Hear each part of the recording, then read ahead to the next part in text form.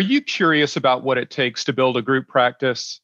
Or maybe you're already a few practices in and you want to learn what you need to do to ensure your success. Make a point to join us in Fort Lauderdale on March 30th through April 1st for our Pinnacle event called Scaling from Clinician to CEO. This event is built to bring you the in-depth educational resources to help you create success at this next phase of your journey. Click on the link in the show notes to learn more about the event itself and to see an overview of the agenda. We're limiting the event to 75 people and we expect it to sell out. So please register soon. We hope to see you in Fort Lauderdale on March 30th for Scaling from Clinician to CEO.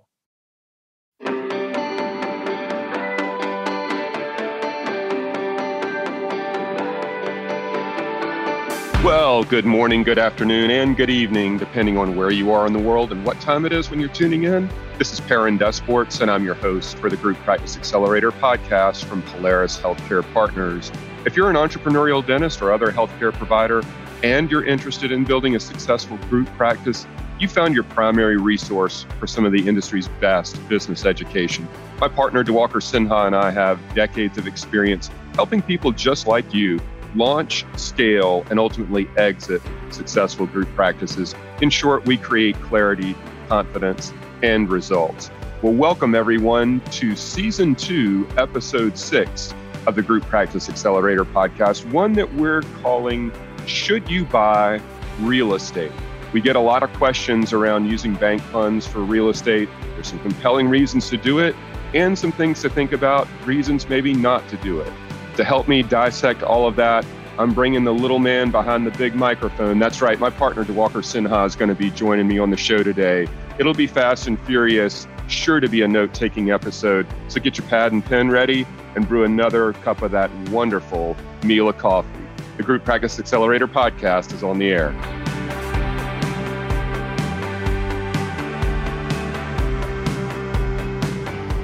Once again, thanks everybody for joining us on the show today. And as I teased in the introduction, Diwakar is joining me on the show, and we are going to take apart real estate as a potential component of investment, including practice level ownership. Diwakar, you want to say hello to everybody? Hi, everyone. Thanks for joining us today. Yeah, so when it comes to banking, there's nobody in the industry that has greater experience than Diwakar and better insight into the best way to use debt funds. And Diwakar, the clients I work with, be it in discovery days or consulting clients or even just the phone calls that I take, I feel like more and more of them nowadays have questions around real estate and real estate ownership. Historically, many dentists, I don't want to say the majority, but I feel like a significant chunk of the dentist population have been told in times past that they should be their own landlord. Real estate is a compelling investment vehicle, and there are a lot of tax advantages to it. There are a lot of the reasons to be a real estate owner. But for those that are growing a group practice, this takes on a little bit of a different context. So why don't we take it from the top and maybe you can give some guidance around should someone be interested in buying the real estate, yes or no? And also, how does it impact lending overall? Yeah, so I think looking at real estate acquisition is probably more of a depends. The answer is more like what is the strategy you're trying to do, and what is the lending relationship that you have, and how do they view real estate transactions from the practice transaction. And what I mean by that is, some institutions will look at the overall relationship and say, let's say you had, $5 million in practice debt and $5 million in real estate debt. They would say, we have a total lending exposure of 10 million. And because of your lending exposure at 10 million, our financial reporting requirements are going to be audited financial statements. And here's the covenants you need to qualify for that. And some institutions will say, well, your total relationship with us is 10 million, but on the practice exposure, you're at 5, and on the real estate exposure, you're at 5. On the practice side, once you get to $10 million, we're going to look for audited financial statements, or 5 million, we're going to look for audited financial statements. Different banks have different requirements. And when you see that level of tone, that means that bank is looking at the relationship differently and is going to segregate your practice relationship and say, okay, we're going to underwrite it differently, and segregate your real estate relationship and say they're going to underwrite it differently. And depends on the institution, but typically an institution that's separates credit policy based on the asset type will tend to be more favorable on an overall lending scenario. I don't say that's a rule of thumb. That's the idea would be that they're thinking bigger picture and separating assets and trying to understand what their exposure is. So many of our clients do look at real estate as a wealth management strategy. A lot of people might be evaluating, should I lease my next dental office or should I acquire my next dental office? The short answer is, if you're going to buy real estate, in a location, buy the real estate that has the capacity to build the vision of your practice, which would be 5 or 10 years. Now, initially, that might be a significant debt burden because you may not be at your capacity where you're going to be in 5 years. So you're over engineering or over buying for what you need today, but you're going to avoid building a practice, spending the real estate costs, paying for the environmental appraisal, title insurance, bank origination fees, which can typically last. All those closing costs can be anywhere at least at $5,000, closer to $10,000 to $15,000 on the transaction. So if you're going to buy real estate that allows you to realize a full vision of that practice, which might be 6 or 8 chairs. The other aspect is, what is the strategy you're going for? So some of our clients want to build 5, 7, 10, 15 locations plus, and they want to own the real estate around it. They want to do that McDonald's concept, which is they want to be in the real estate business that happens to house dental practices. And they're building successful dental practices. And one of their wealth management strategies is to exit the dental platform and have the investment platform, lease from our client. That being said, on a lot of our deals on the M&A side, we also have some, buyers that will acquire the business, not only the dental practice, but also acquire it with the real estate. And in their financial model or evaluation, they will use the term called EBITDAR.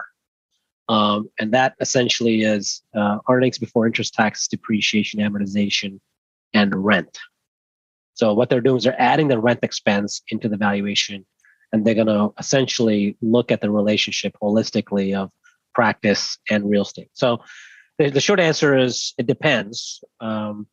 If you're with the traditional, practice finance lenders, they're probably going to look at things in a more conservative model. And I never want to tell people no, but I think you need to kind of think through your real estate strategy before you start investing into real estate.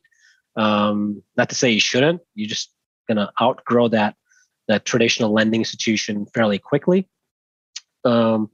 But if you've kind of had that conversation and they're segregating assets, and we do this on our capital sourcing side, be able to see how the institutions are looking at the asset exposure. If you can create a real estate wealth management strategy, great. Also look at the cost of lease expense, in lieu with the cost of the mortgage expense. So, if you're leasing a space and it's $5,000 and the rent expense, mortgage expense is $4,000, plus you can have property taxes and probably have to have some extra cash reserved for maintenance and things like that, and you're going to be at $5,000, $5,500. Absolutely. Absolutely. You might be looking at a multi-unit real estate expense. If you do look at that, ideally make sure the space you're occupying is more than 51% of the entire usable square foot, because then it's considered an owner-occupied property. You'll have different lending rates, different cash down requirements, and owner-occupied versus just that if you're just at 49% or 48%, it's now considered an investment property.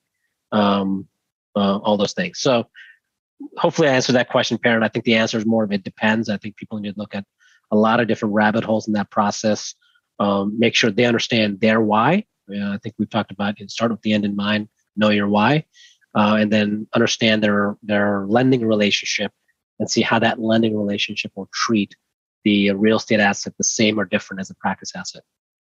Yeah, that's super helpful. And I think one of the things we try to overcome or impress upon clients early on, especially when they're working with us in a consulting relationship, is that the mindset, the way you go about building a successful solo practice is dramatically different than the requirements, the demands, if you will, in a group practice context. And real estate is yet another component of that.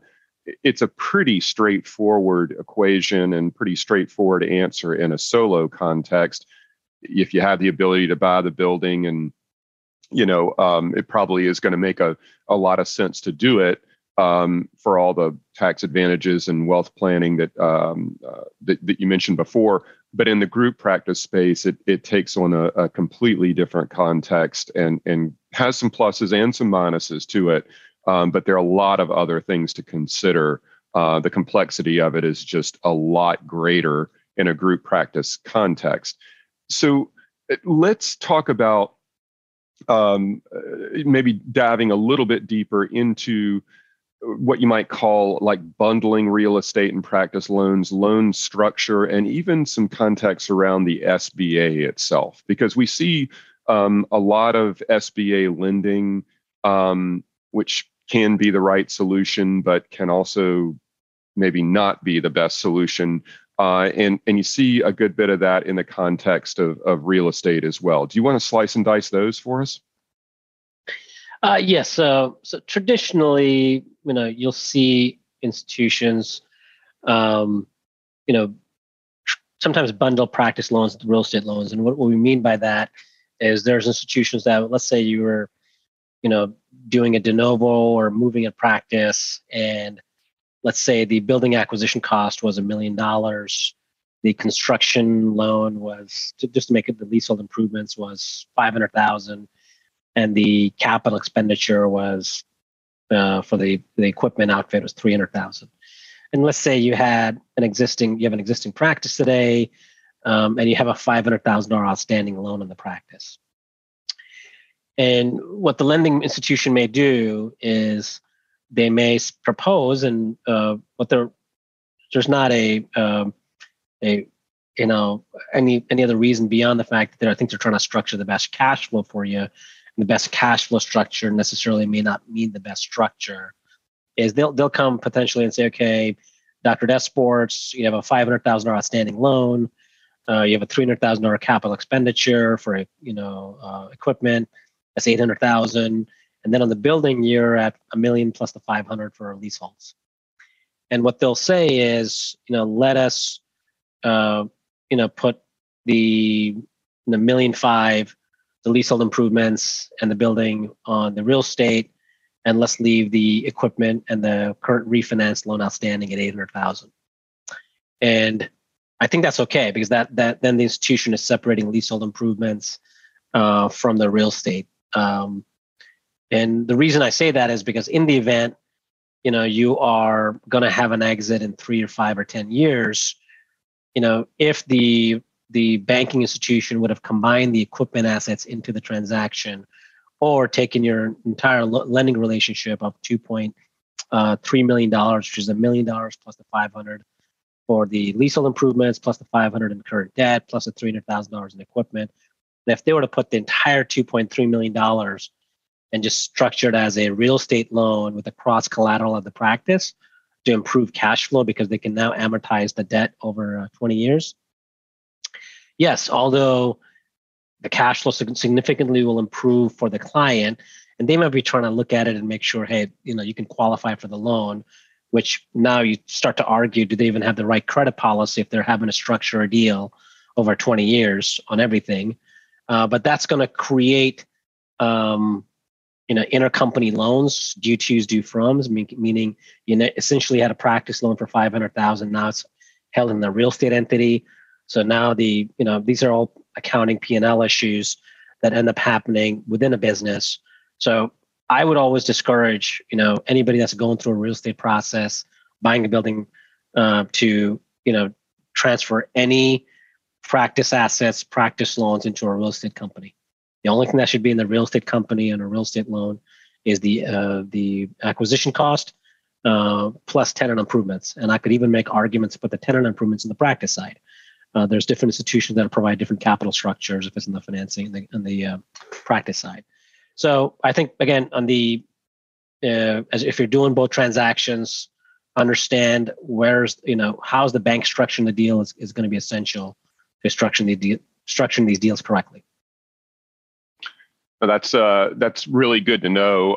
And I think, again, this is one of those aspects of beginning with the end in mind. And if you're if you're going to build a group and you'd want to exit, meaning sell the practices, you'd rather not have the loans, intermingled, so to speak, because that makes the transaction piece problematic at the end of the journey, for the primary reason that most groups out there do not want to be landlords. They don't want to buy the real estate. There are a few who do, but that's the exception to the rule. So, real estate, if it's the right thing for you, needs to be more of like a long-term mindset, and it needs to be separate from the practice level aspect. The other thing that I'll talk about real briefly, that I think you kind of touched on and danced around in your first answer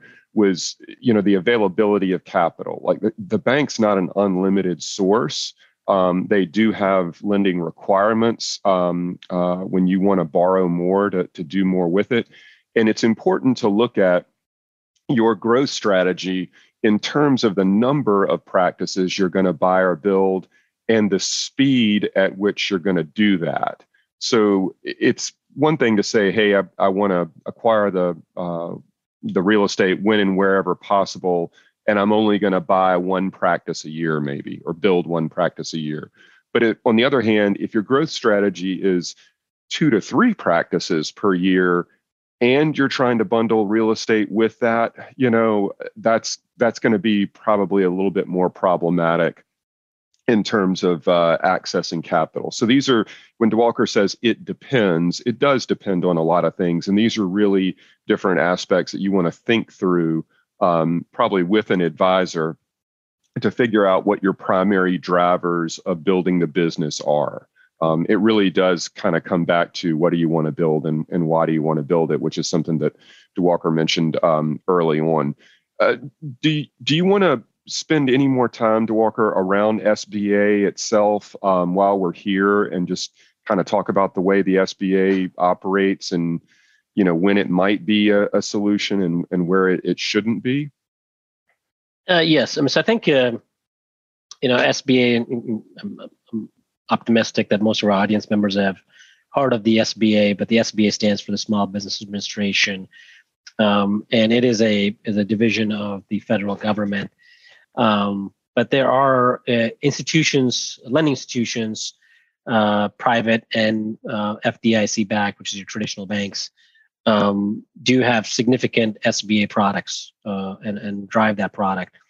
SBA products are very good in the fact that if you're buying your first real estate and you're looking for a lower cash down payment, the SBA products can be the most attractive in that aspect, because conventional products, which are non-SBA backed, can be 20 to 25% down.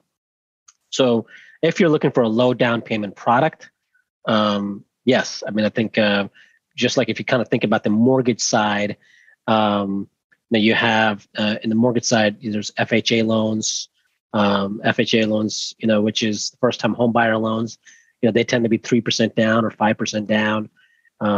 They're federally insured to allow people to buy their first practice or buy their first house. My apologies. That same logic goes into the SBA. I think the SBA is set up for small business owners. The lending exposure for an SBA 7A transaction is typically be about $5 million. different products called the 504 and the 5A or 7A. And it's there to get people in business or buy their first real estate, buy their first practice, those kind of things. SBA's is not going to be the right solution for you if you have the right cash down payment for a few reasons here that I'll try to outline. And there's, we can, if you are interested and would like to learn more, send us an email and we're happy to kind of walk you through pros and cons of SBA and non-SBA lending. So first of all, I want to say SBA overall, it's a really good product.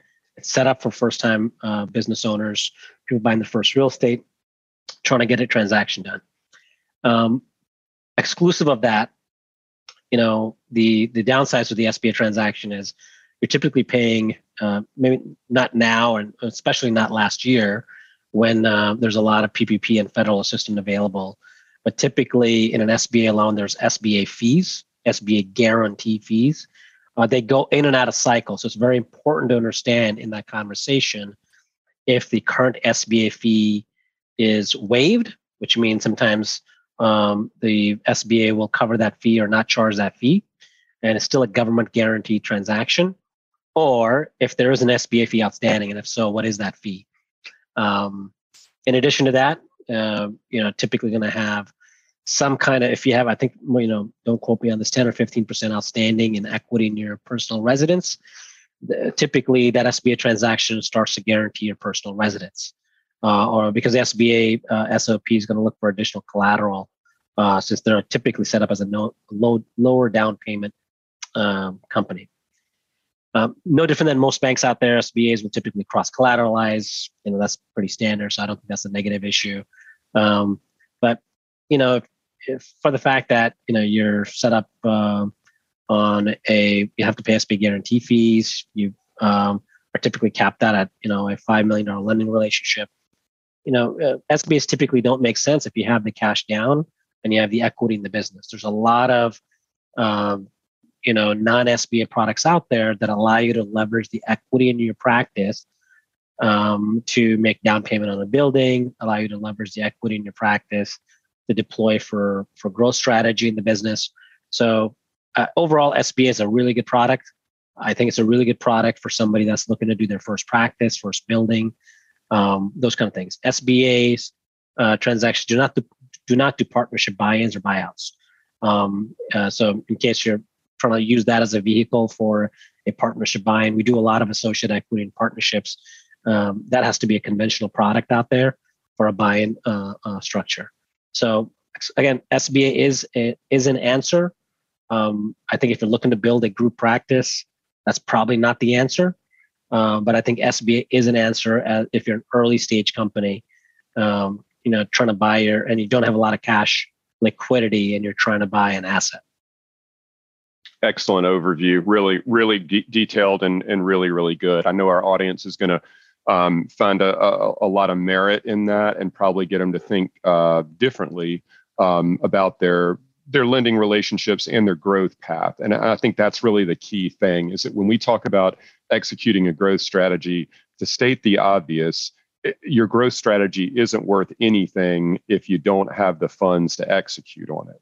And secondarily to that is securing the funds from the right lender for the foreseeable future. And being in the right type of a loan vehicle, if you will, to facilitate that growth is critically important. This is not something you want to constantly have to revisit or go to subordinated debt structures in different banks on a one-off just to get deals done. You'd rather have a secured borrowing relationship with the right institution and know that you can set it and forget it for the foreseeable future and just focus on your growth strategy at hand. So this has been super good today, DeWalker. Thanks so much for joining me. I know our audience is going to think differently now about real estate and to a degree SBA as well. You've given a wealth of information, and I really appreciate you being on with me today. All right, thanks for having me. You bet. We will segue out for a quick second, and then I will be back shortly with some concluding thoughts and to wrap up the show.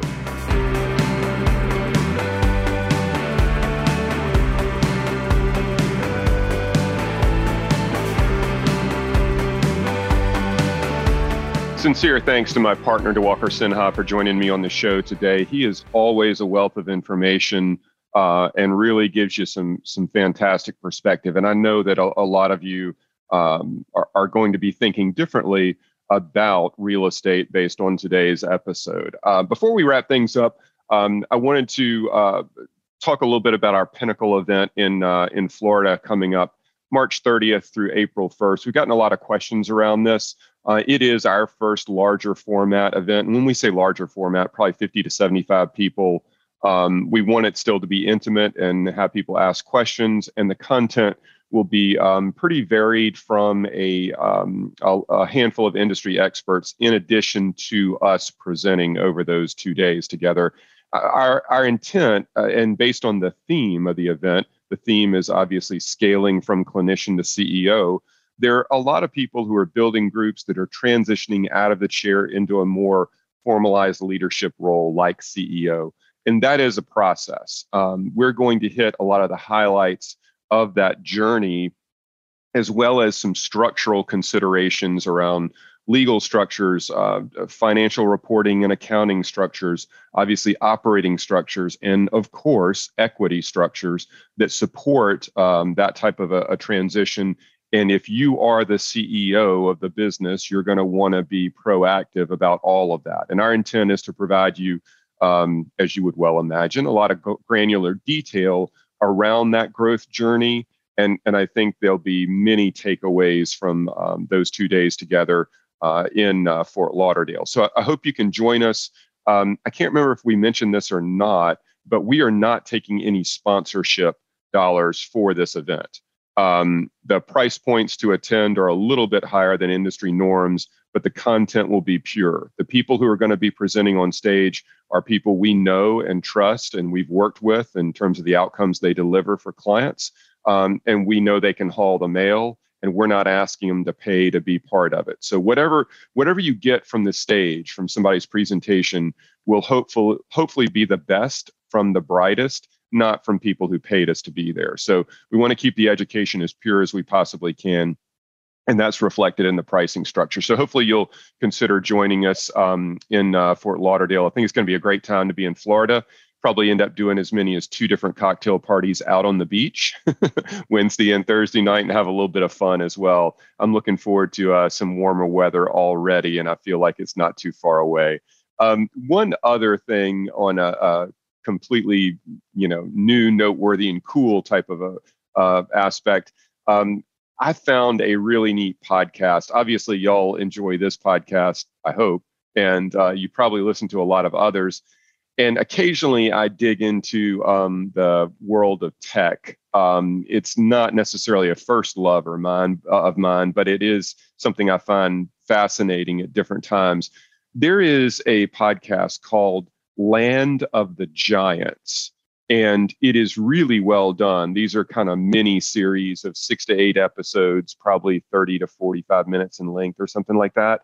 And one of the series is on Google that I'm listening to right now. Listen to one on Apple.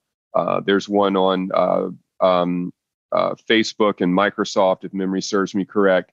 They've done about 5 or 6 of the different series. I'm not sure when this thing started, but it's more than just reporting. It's a deeper dive into those businesses. And it's been really fascinating. And I, for one, have enjoyed it. So I figured I would share it with y'all. Not that I want you to stop listening to Group Practice Accelerator by any stretch of the imagination, but I thought that for those out there that enjoy the tech side of the world, this was a different type of a podcast that I really found to be valuable and very compelling and very interesting. So hopefully you'll find it to be the same when you're not listening to Group Practice Accelerator. Well, today was a lot of fun. Like I say, I hope you do get a lot out of our podcasts and our episodes. We get a lot of really nice compliments from the audience, and DeWalker and I sincerely appreciate all the words of encouragement that y'all share. I would also encourage you to leave us a rating wherever you get your podcasts, Apple Podcasts, TuneIn, Stitcher, or wherever else out there, and surely leave us a comment. That does help with SEO and a lot of other social media type aspects, and we certainly appreciate it. If you got questions, feel free to submit them to me directly, and I'll read them on the air, or at least answer you directly. So we appreciate everybody being a listener and a subscriber, and look forward to seeing you on the next episode. Take care.